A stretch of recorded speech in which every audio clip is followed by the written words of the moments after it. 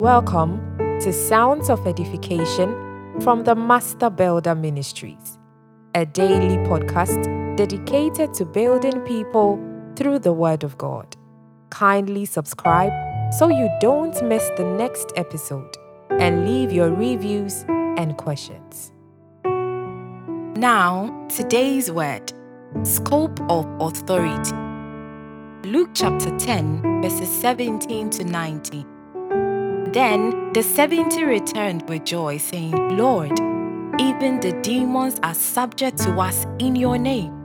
And he said to them, I saw Satan fall like lightning from heaven. Behold, I give you the authority to trample on serpents and scorpions, and over all the power of the enemy, and nothing shall by any means hurt you. In law, there are two basic types of the power of attorney. There is the general power of attorney and the limited power of attorney.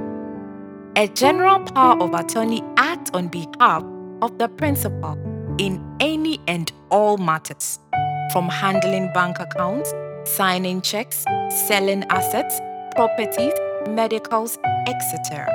Whereas the limited power of attorney is restricted to specific matters and to a specific period of time in the absence of the principal. The amazing thing is, Jesus gave us a full and a general authority in his name. He said, I give you the authority to trample on serpents and scorpions and over all the power of the enemy.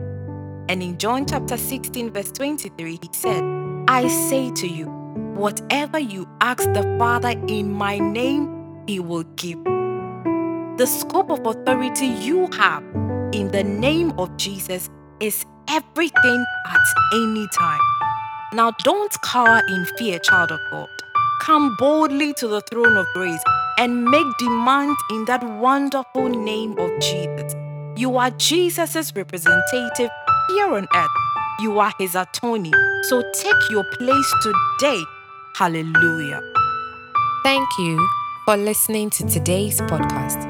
We trust you have been blessed. We would love to hear you share your building journey with us.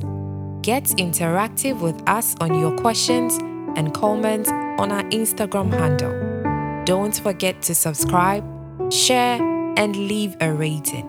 God bless you.